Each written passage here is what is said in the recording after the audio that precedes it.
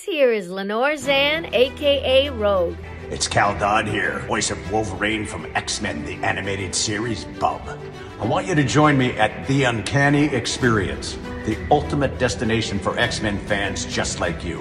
Where you will become a mutant student at Xavier's. And be able to explore the school campus, shop the vendor hall, and meet the creators and stars of the X-Men universe. There'll be panels, parties, immersive activities all throughout the historic mansion. Whether you're a fan of the comics or the movies or the animated series, you'll find something to love. This is Chris Claremont. I'm looking forward to seeing you all at the Uncanny Experience. It's gonna be one hell of a ride, Bub. I bet it will be uncanny. Get your tickets now, sugar, at theuncannyexperience.com. Bum bum bottom bum bum bottom bum bum bottom bum bum bottom bum bum bottom bum bum bottom bum bum bottom bum bum doobie doobie da da da doobie doobie da da da doobie doobie da da da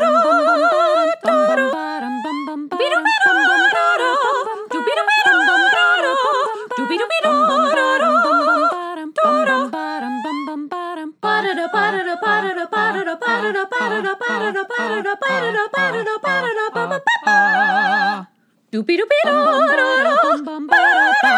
You are now in session with the Comic Book Couples Counseling Podcast. I'm Lisa Gullickson. I'm Brad Gullickson. And each month we evaluate a different iconic romance within the four-color realm. In this episode, we're talking con and on and on and on. Strangers waiting to get into exhibit hall where shadows sleeping in the line. Parody, legally protected free speech.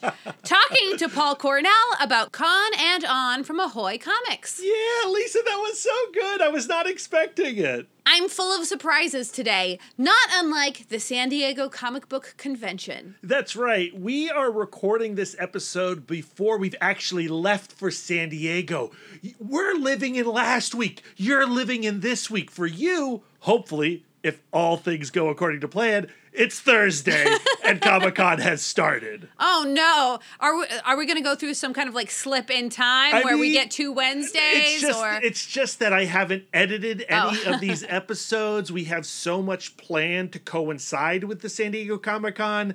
And we are recording the intro and outro to our first episode. And a lot of this stuff is going to have to be uploaded while we're at Comic-Con. Correct. Using our hotel Wi-Fi. Yes, so, things can get tricky. We did this last year. You may remember our San Diego Comic-Con 2022 festivities that involved, James Asmus and Jim Festanti talking about Survival Street from Dark Horse Comics. So fun. We had Tom King and Elsa Chartier talking about Love Everlasting. Our from best Image. friends.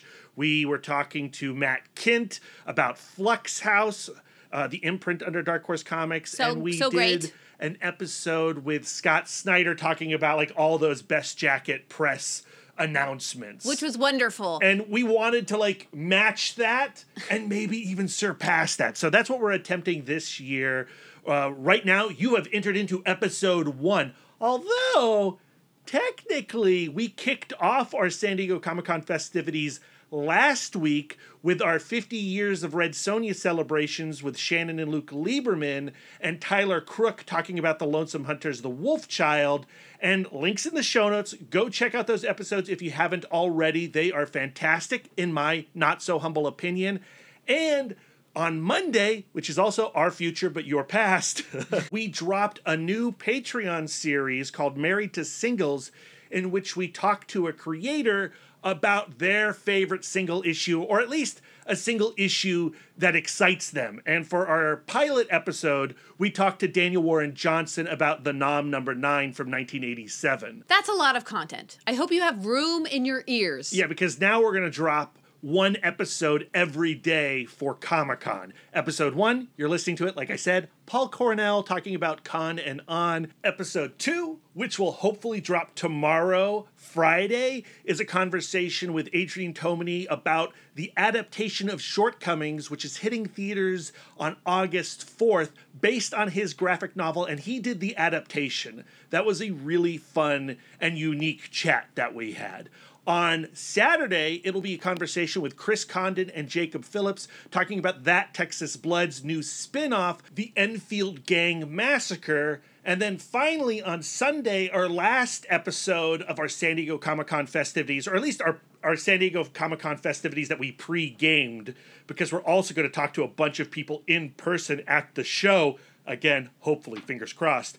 That episode will be Julie Sakai and Stan Sakai talking about Dogu Publishing, something that I just never thought would ever happen on Comic Book Couples Counseling. Like, we had Stan on the show back last year when Samurai Rabbit dropped on Netflix, but I felt like that was just going to be like a one-and-done miracle.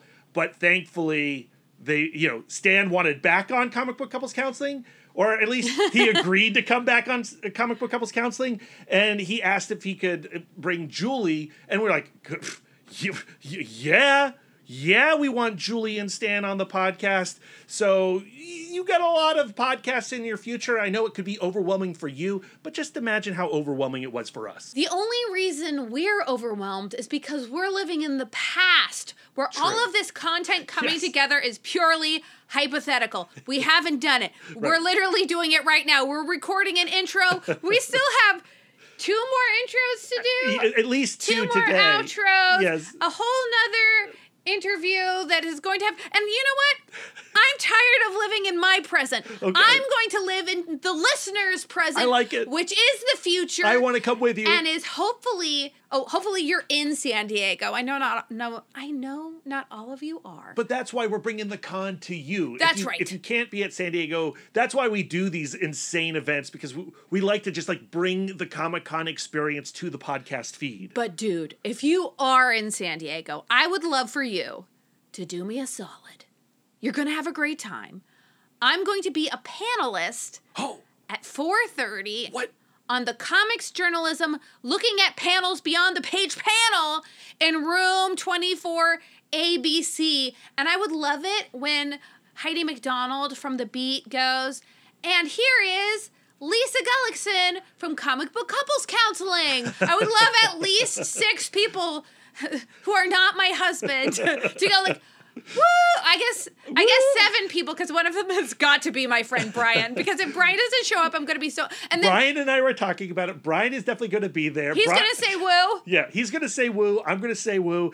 Insert our Patreon friend James's woo sound effect right now. Woo! So you've got that too. So I'm going to Lisa. have that queued on my podcast machine, and I just hit play for a second. There will be a small woo from the crowd towards you when Heidi... Not impolite. Don't overdo it, because then they're going to be able to tell that I came on my podcast and begged for woos. But it is really exciting for Lisa to be on a panel at San Diego Comic-Con. This has never happened before. I truly feel like I manifested this.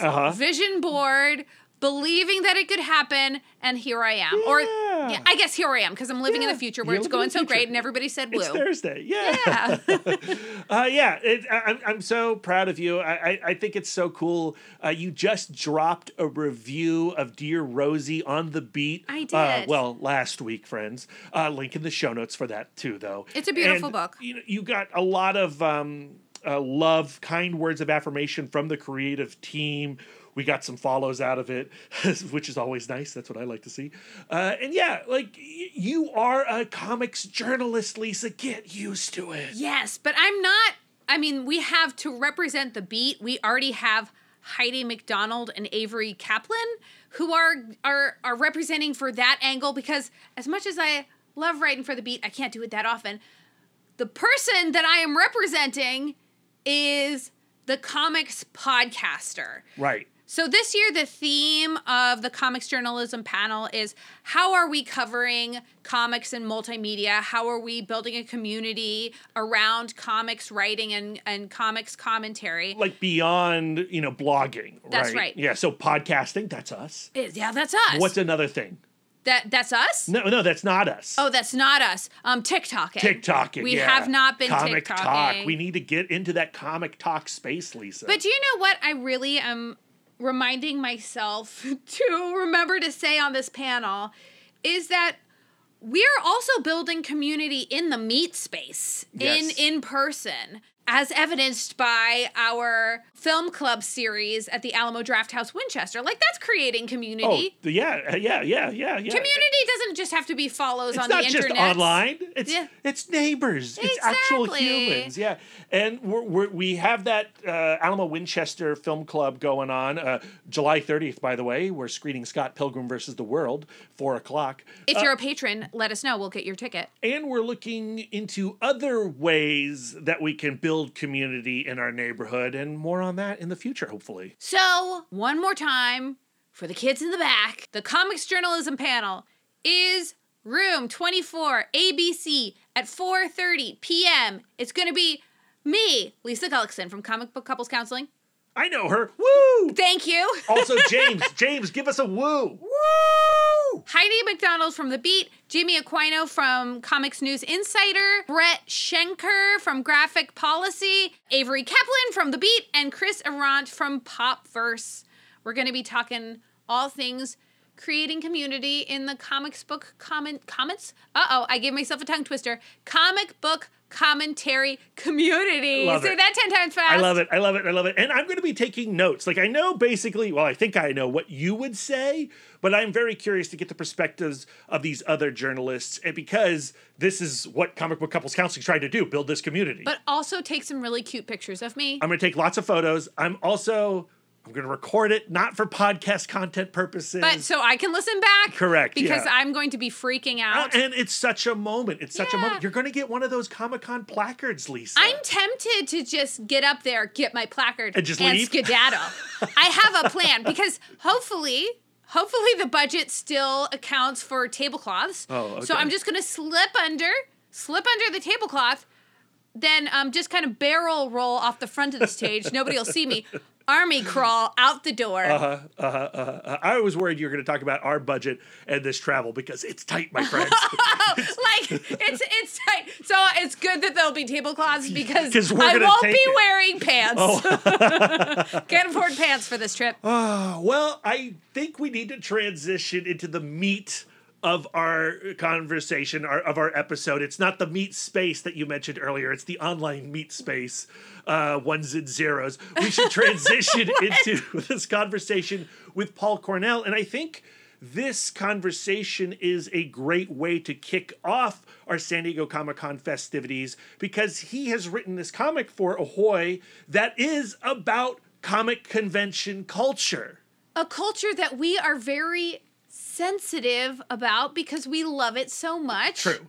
And often when people make satire of it, it can feel mean-spirited. Yes. As evidenced by the Heroes Within scented candle. Oh. I love Heroes Within. I have multiple jackets by them. They make a really sharp attire for a nerd like myself and like Brad. But one year, I think it was 2020, they made a Comic-Con scented 2019. Oh, it was 2019? 2019. They made a Comic-Con scented candle that smelled so horrible that upon opening it, we had to vacate our apartment and not throw it in our trash, but drive to a dumpster to throw that. True story. It's the kind of smell you can taste. It's that old tired joke about comic conventions being overrun by the scent of BO. And while yes,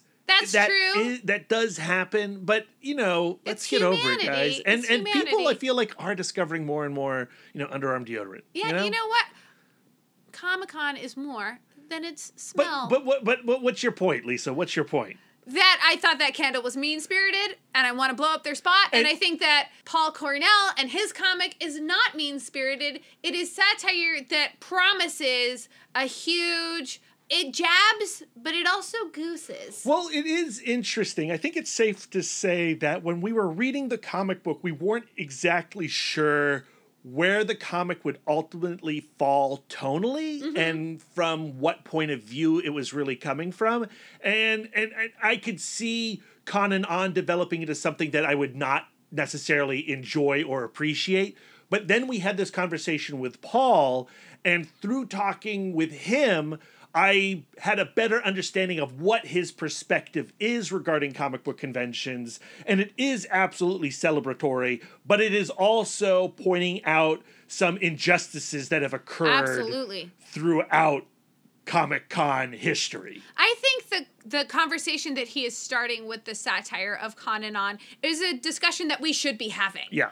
And I'm excited for it to start here on Comic Book Couples Counseling. What I love so much about Con and On is that each issue in the series revolves around a specific point in time, and it hops along that timeline. So the first issue, you're following two attendees, Eddie and Deja, and they are bright-eyed, and they have their hopes, and they have their dreams. And they have their portfolios. And they're going to Comic-Con bright-eyed and bushy-tailed and ready to jump into that comics industry. And in the first issue, they encounter some roadblocks that you might be able to predict, but we're not going to spoil it here. And then in the second issue and third issue, we go forward along their timeline and see where they are going and how their paths diverge because of who they are, the opportunities that they get or don't get.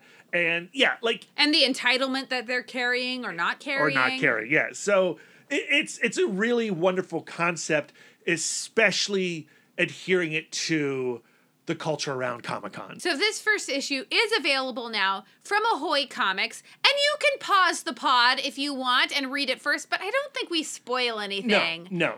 We do not spoil anything regarding the details of the plot. Because we can't. It's just a first issue. Right. Exactly. So, let's go talk with Paul Cornell. Paul, welcome to Comic Book Couples Counseling. Hello. Oh, well, thank you so much for having me. I could do with a bit of this, I think. All right. That's what we like to hear. That's where we want our creators to be, willing and open to some counseling. Go ahead and lay down if you want. Have a box of tissues handy. Well, I already have.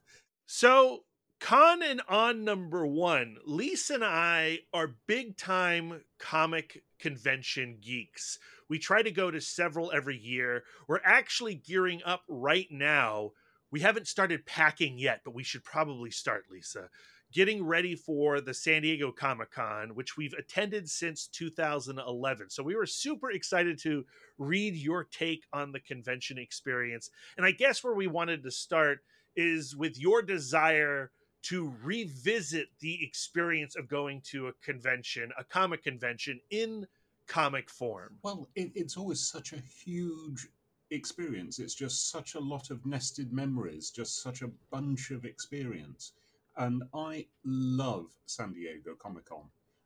I've been going for many years, and there's just something about it that combines the fun and the business and the friendship so well. And I wanted to write about the history of the industry across this big sweep of time, because we leap forward several years between each issue. And I thought, well, comic conventions in general, this is a satirical take, not about any particular comics event. I'm not even sure I can use the word convention. But, it's satire. It's...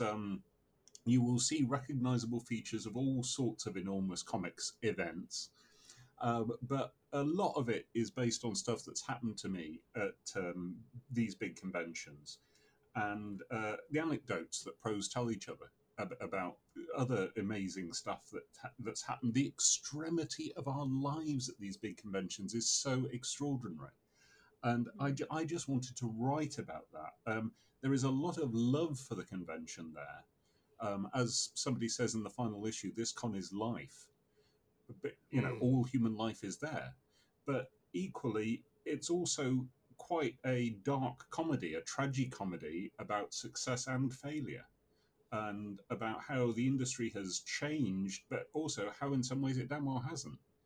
And it's all about comics life, basically. Well, you start the first issue by establishing these two, I anticipate, contrasting characters of Deja and Eddie. And I was wondering if you could talk a little bit about these characters and why you put them in this particular starting place. Well, I wanted to have two kids starting out with their first experiences on the edge of being professionals, whose lives are going to, as you rightly say, take violently different directions.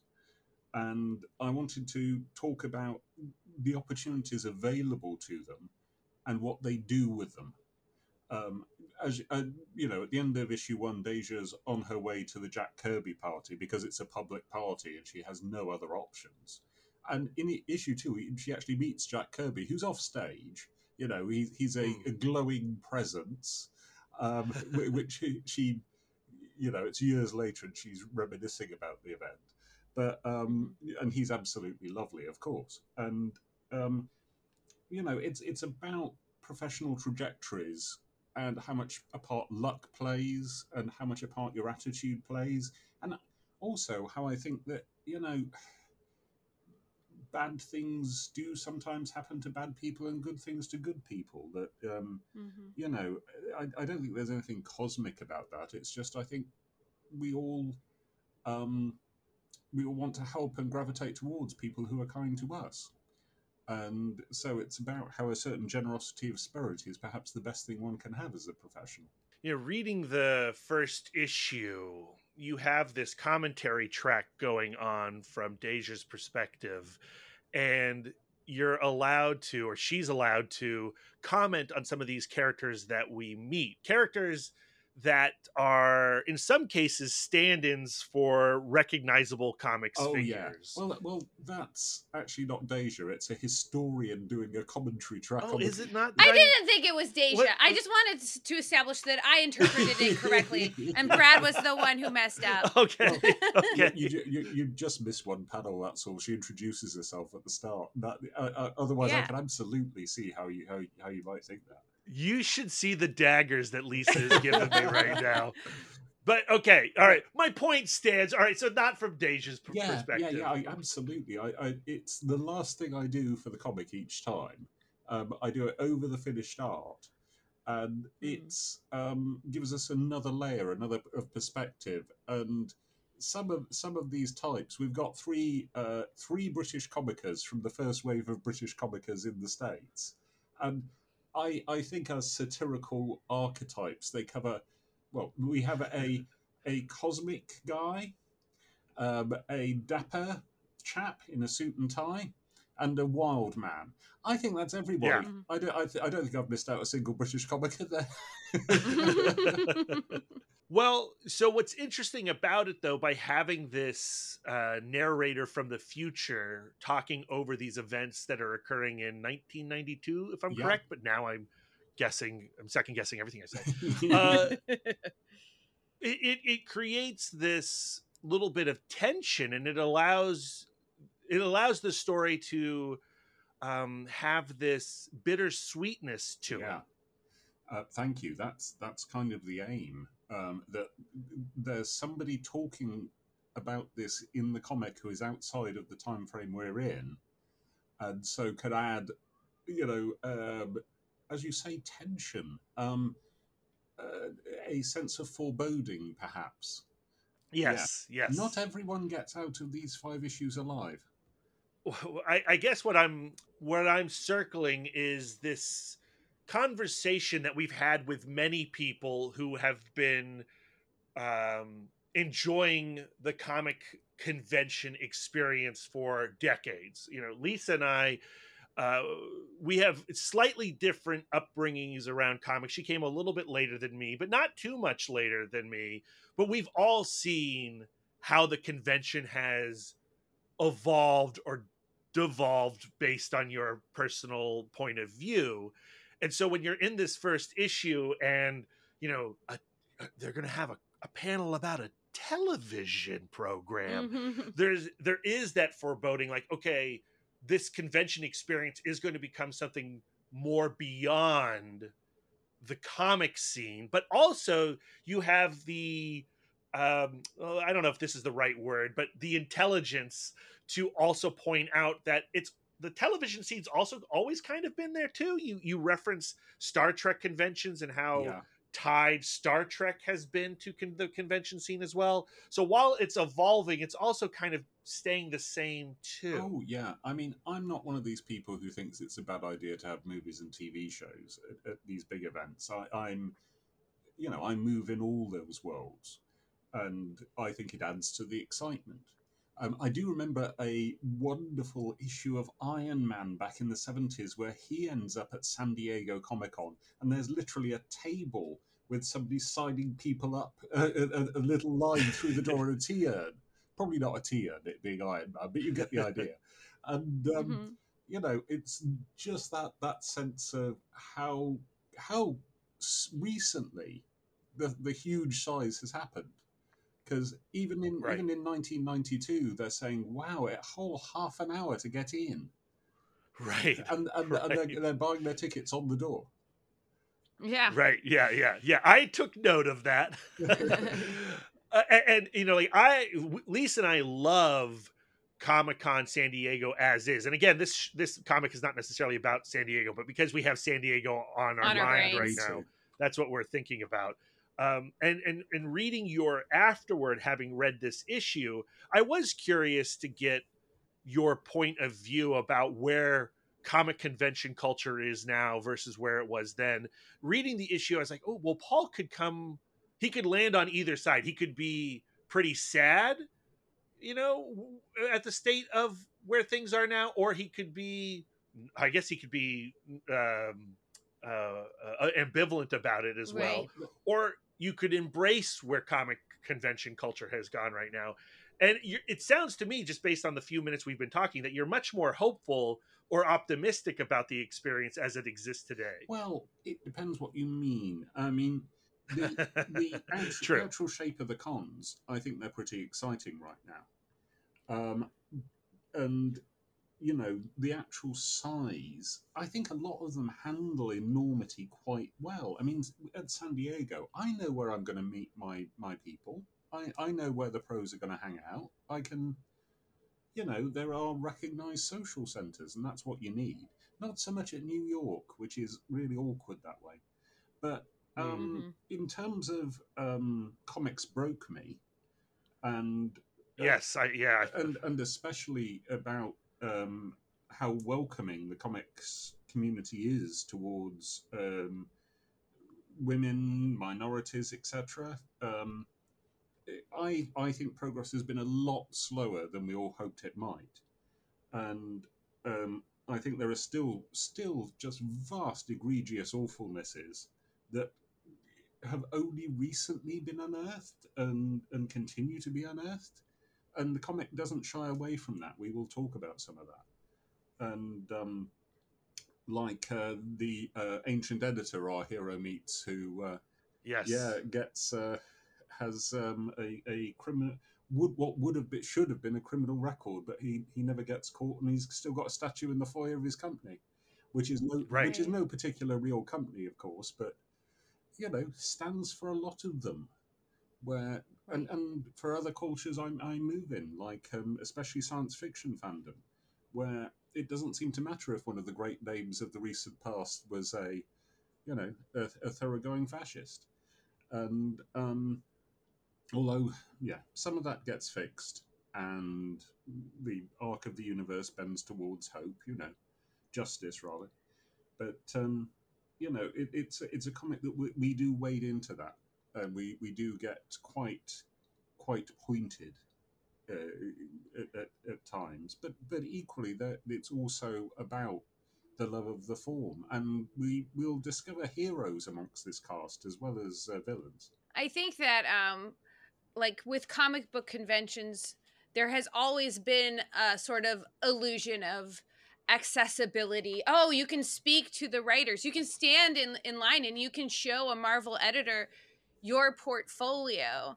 But like there is also this internal class system where you do find yourself going like, well, it doesn't count as a party because it's an on the books party, and like it's where the losers go, you know, and Brad and I get caught up in that stuff as well, where we go like, ooh, we got this badge this year and we're one of the cool kids now, and then of course we go to the convention and we are knocked back down to size, you know. And is it cynical to say that like maybe it'll just always be that way? Maybe that's human nature. I agree with you completely, and that's a lot of what I'm talking about. There is that, I want to get to the secret elite thing, and some of that is where the excitement stems from. You know, some of that, the class system and climbing it, is why it feels exciting. But equally, that can be crushing on the other side of it. And I've seen both sides. I got to eat the enormous slices of cake at exclusive parties fairly quickly, and then I got to the point where I'm no longer invited to those parties, and then I was back at the parties, and then I was out again, and it goes up and down. But I think I think you've got to treat these imposters just the same. But this is not a recipe for creator mental health. And, you know, exciting and dangerous are often the same things in human endeavor. And I believe that's true of the big Comic-Cons. I've been on the most amazing creative collisions and races to get something together across the days of the convention, where you suddenly get a project and it achieves momentum. And equally, I found myself at 2:00 in the afternoon, where one's blood sugar is lowest, sitting in an empty room where there are 4 people watching a nothing panel, feeling like the end of the world is here. And I think both of those experiences are interesting for an audience. And you know, one of the things the comic does say over its whole 5 issues is, I think, you know, you're going to be okay. You don't have to buy into this system. You can play it, you can have a go at it, and you can go, oh well, if it doesn't work.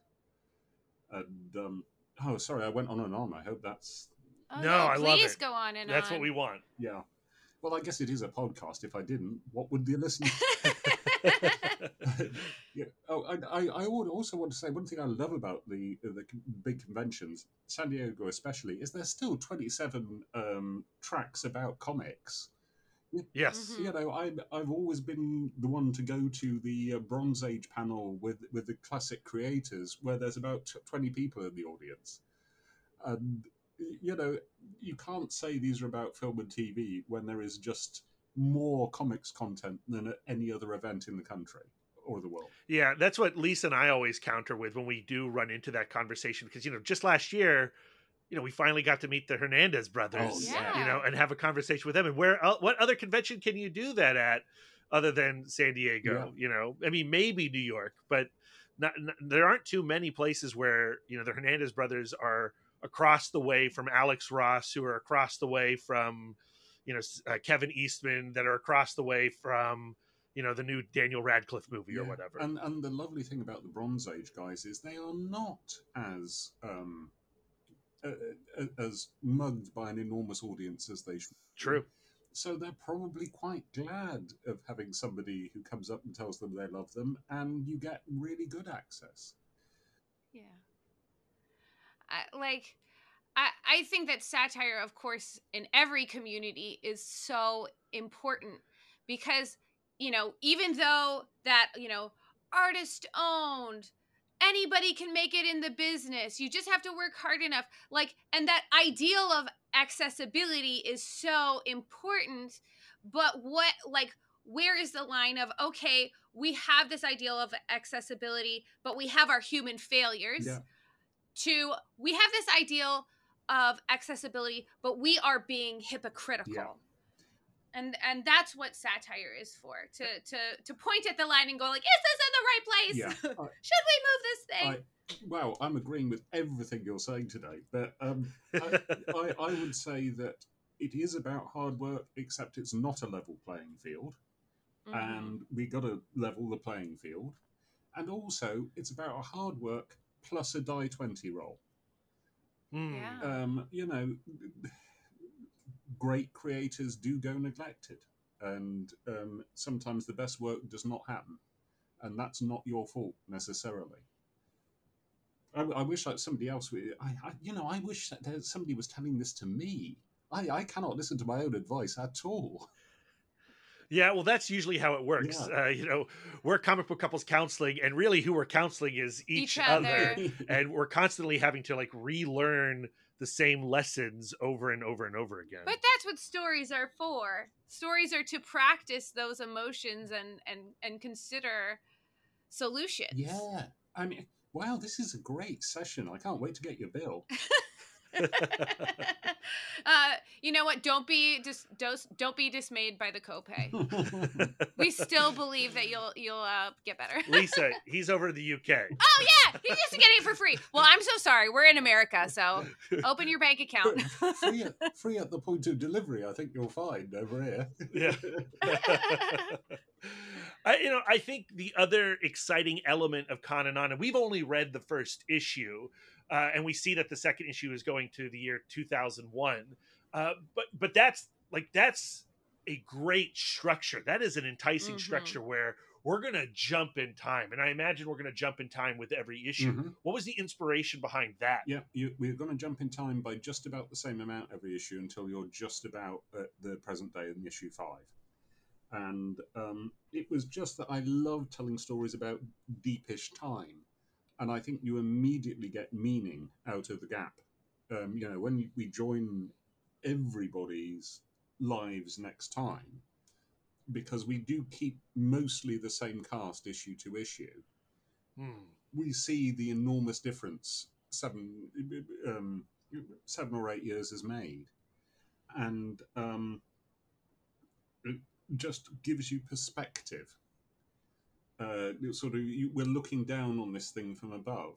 Also, there are some characters who just pop in for an issue. Like we visit the security staff and the people who clear up after, and one of the guys who's peddling a pedalo minicab, And one thing I'm really proud of is those 2 little girls, the tiny ones in issue 1. Yeah, we're going to see a large chunk of their lives. Oh, that's cool. That's exciting. That's really cool. Did you say deepish time? Like DEEP? Yeah, deep-ish. I love the idea of thinking of time vertically. Well, because I'm used to thinking of time horizontally. Oh, that's fascinating. Well, when paleontologists and people like that talk about deep time, they're talking about billions of years. So I was like, deep-ish. I mean, it's only 1992. Oh, yeah. But, like, Brad and I just were looking at pictures of a comic book store that we're considering going to when we're in California. And it was the most... Don't name names. I won't name names. But their organizational system... Like, we were freaking aghast. And so what they do is they pile the comics like flat on top of each other so that the newest comics are on the top. No. And then you just dig down. Like it's like American Eagle style of like tabling where it's just like, well, I need a medium, so I'm here to fuck shit up. You know what I mean? But the idea of like, okay, when I buy comics and then I put them in my to read pile, like it is very deep time. I gotta say, I think that would just be a woo-ing waste of time. But, oh yeah. And, yeah. I'm a back issue shopper. I will dive into the vast quarter of that dealer's room. 8 miles of dealer's room, but the con floor. I'll dive into the back issue boxes, and I would like them to be in alphabetical order of title, please. Big same. And ideally in number order of that title within it. The idea that we enjoy rifling through completely random. No, we don't. No, that gives us anxiety. That gives Lisa anxiety. I saw that store and I saw a challenge. And I love, I mean, I'm chaotic with the way that I sort my comics, and Lisa's the exact opposite. It's because he can remember where they are. Yeah. There used to be a comic store in Birmingham in Britain where they sold comics by weight, basically. Oh, wow. Yeah. A guy took a pile of my order in his hand and sort of, that'll be about a tenner. Oh, no, I love that. I definitely want to shop at that shop. Oh, man. Let's see. What have we not covered with Con and On that we need to, Paul? The art. Yes. So expressive. Yeah. Great acting going on in Con and On. There's wonderful acting. Marika Cresta, her character designs, which was the first thing she did, they were absolutely spot on immediately. And I've never had that before. She's very good at conveying the atmosphere of what it's like to say, sit out all night in line for a big media panel. And, she's got great acting, and she's also brought an ironic voice of her own. The Caruncle Award, which I just got that through the other day because we're going to need it for a cover. Which is named after the abusive old editor we meet in issue 1. And it continues to be given out throughout the 5 issues of the comic. And it's a halo. It's a halo on a stand. That's very funny. And that's entirely Marika. That's genius. Amazing. Yeah, I mean, the moment where Eddie tells Deja that he got into the party, but he only has one pass. Like he can go in. The expressions on both of their faces really communicate like a lot of complicated emotions. Yeah. Eddie is not a bad guy, but at the same time, he's got a fatal flaw. Yeah, he wants that big slice of cake too much. Yeah, I recognize maybe a little too much of Brad and Eddie in this issue. Me too. I mean, honestly, Eddie is all my worst stuff. He is my worst impulses. And some of the journey he goes on is me, in that I think I did not make the most of my opportunities at some of, maybe both of the big comic companies. I think I squandered some of my time there, and you'll see Eddie squander some of his time there, and you'll see one of the editors absolutely call him out on it and him completely miss it.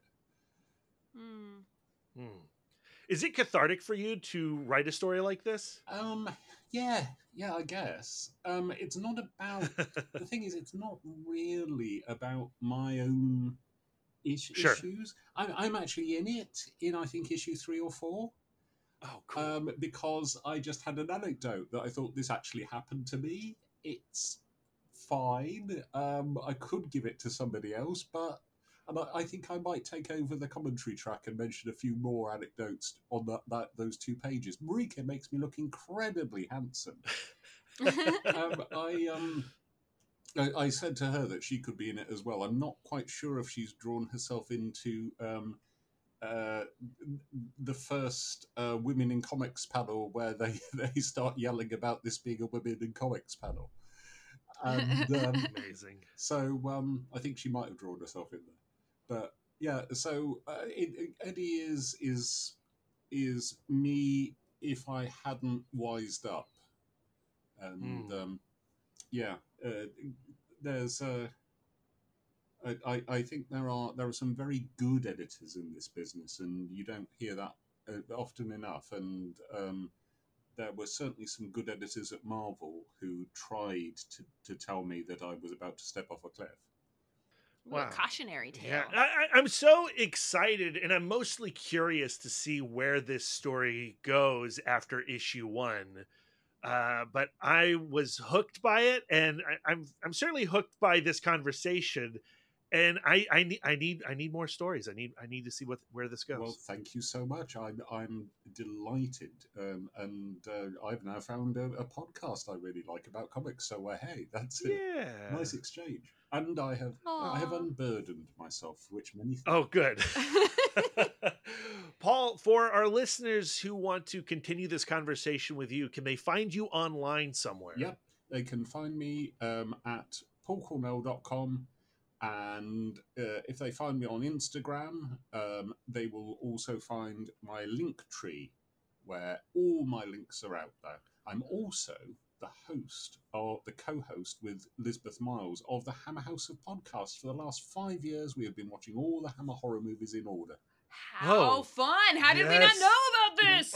You've got 2 new listeners because Lisa and I love Hammer horror. We do. Well, hey, we've only got about nine of them left, so. So we've got a lot of content to get through. That's exciting. Awesome.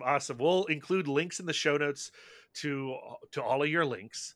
And Paul, we're really thankful that you came on the show to talk this book, to talk comic conventions. It's a topic that we obsess over continuously. So it was a real treat. Wonderful to meet you, and thank you so much. Yeah, there you are. Our conversation with Paul Cornell talking about Con and On, out now, or at least issue 1 out now from Ahoy Comics. I really appreciated that chat with him. And Lisa, I understand that it can be sometimes painful to observe and address the injustices within something that you love. And often I find myself wanting to run away from those injustices.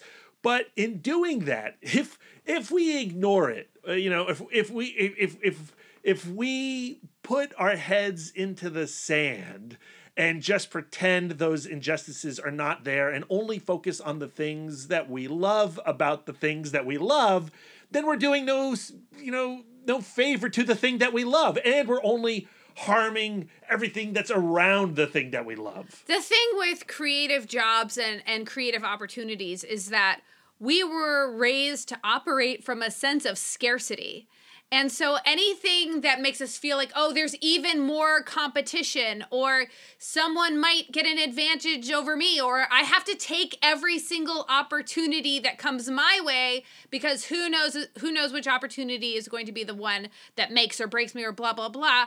Like, I think that what's going on in the entire creative community is just reminding us that we need to operate from a place of abundance. Yes. Like, you say it to me all of the time, because I get toxic like that sometimes too, where it's just like, is someone taking my place? Like, so what do I say? You say all of the time, rising tide raises all ships. Absolutely. And I think that we, like those of us who have access, need to operate from a place of abundance. Those of us who operate in fear that we don't have access have to operate from a place of abundance, of that access will come. I just need to be open to it. And I might not shoot for the one opportunity, but look for a wider landscape of opportunities. The thing is, change is not only necessary, change is inevitable. It's inevitable. Right? And like,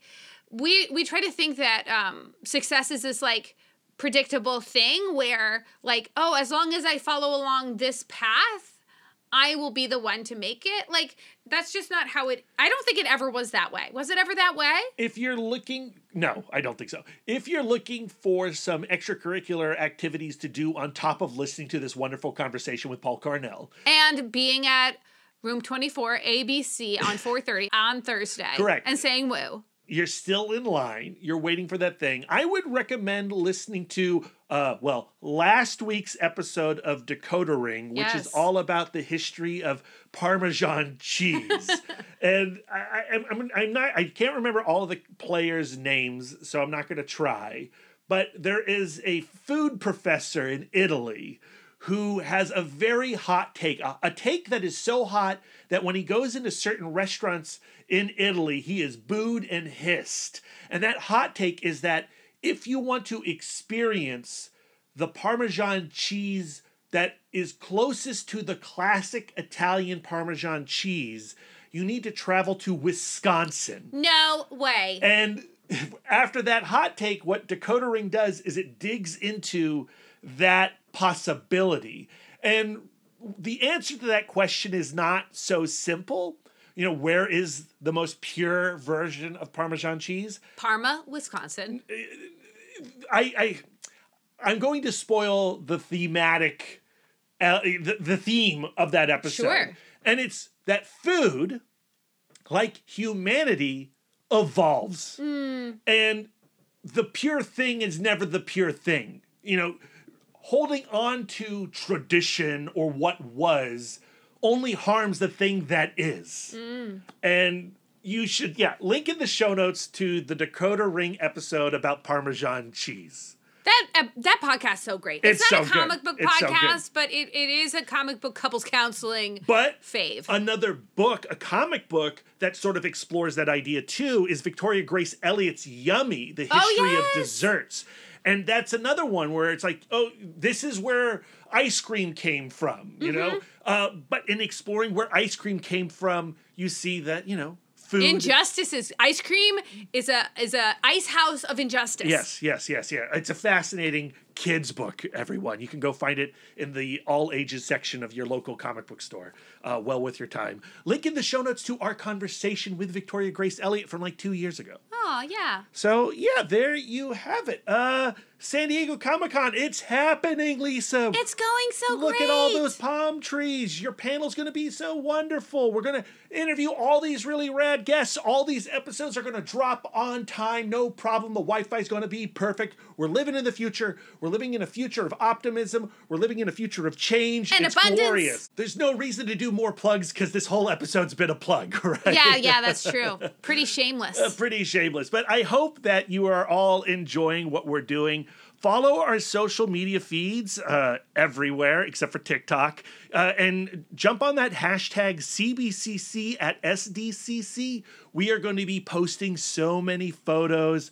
We are going to be posting so many articles. Oh, dude, and if you are at San Diego Comic-Con and you see Brad and Lisa, don't tweet us later and tell us that you saw us in the distance. We have gifts for you. We have stickers, we have buttons, we have highs to say. Yeah. Hands to shake if you want. Say hello, and we're happy. We're happy to hang out and chat. And if you want to take selfies with us, we certainly want to take selfies with you. And we're going to post them on our Twitter to make it that. You should know that I can show my mom that I do have friends, even if they're strangers. Yeah. So I only have one question for you, Brad. What's that? Where can our listeners send their words of affirmation to you? Does this count as more plugs? Maybe this is our words of affirmation portion. No, this is words of affirmation, not plugs, Lisa. That's right. But folks can find me on most social medias at MouthDork. If you have words of affirmation for our logo, you can send them to Aaron Prescott at A Cool Hand Fluke. And if you have some words of affirmation for our radical banner art and show poster, also... Oh, well, you send them to Karen Charm at Karen_X-Men fan. Karen is working on something for us for our 5th anniversary, which is December 1st. And damn. It is. I think the kids would have said sick. It's sick. All of those kids are very old now. They're probably they're still all Gen Xers. Oh, Gen Xers. Did Gen X say or sick? elder millennials. But listeners, you can find Lisa where, Lisa? Where can they send their words of affirmation to you? I'm always accepting words of affirmation at Sidewalk Siren on Instagram, Twitter, and Blue Sky. Oh, yeah. If you'd like to spend more quality time with us, you can subscribe to us on Podbean, Stitcher, YouTube, Google, and Apple Podcasts. Stitcher, limited time only. If you'd like to get exclusive, Woo. you can join our Patreon, where you will get more content, including weekly bonus episodes about Sandman. We're talking to Daniel Warren Johnson, Married to Singles. Also, you know, sometimes we eat a food and talk about it. It's so dumb. Ninja Turtles, the cereal. We reviewed it. It's kind of like Pops. Yeah, it's not good. If you'd like to reach out and touch us electronically, you can email the podcast, cbccpodcast@gmail.com. You can visit our website, comicbookcouplescounseling.com, or follow us on Instagram and Twitter at cbccpodcast. If you do email us this week, it's going to be a while until we get to you. Frankly, it's going to be hard to get to you for several weeks because our emails are being flooded at the moment. But how fun is it going to be But to still- maybe get a response from us? But still send it to us because I'll get to Yeah. it eventually. I'm doing the thing that I dislike about myself.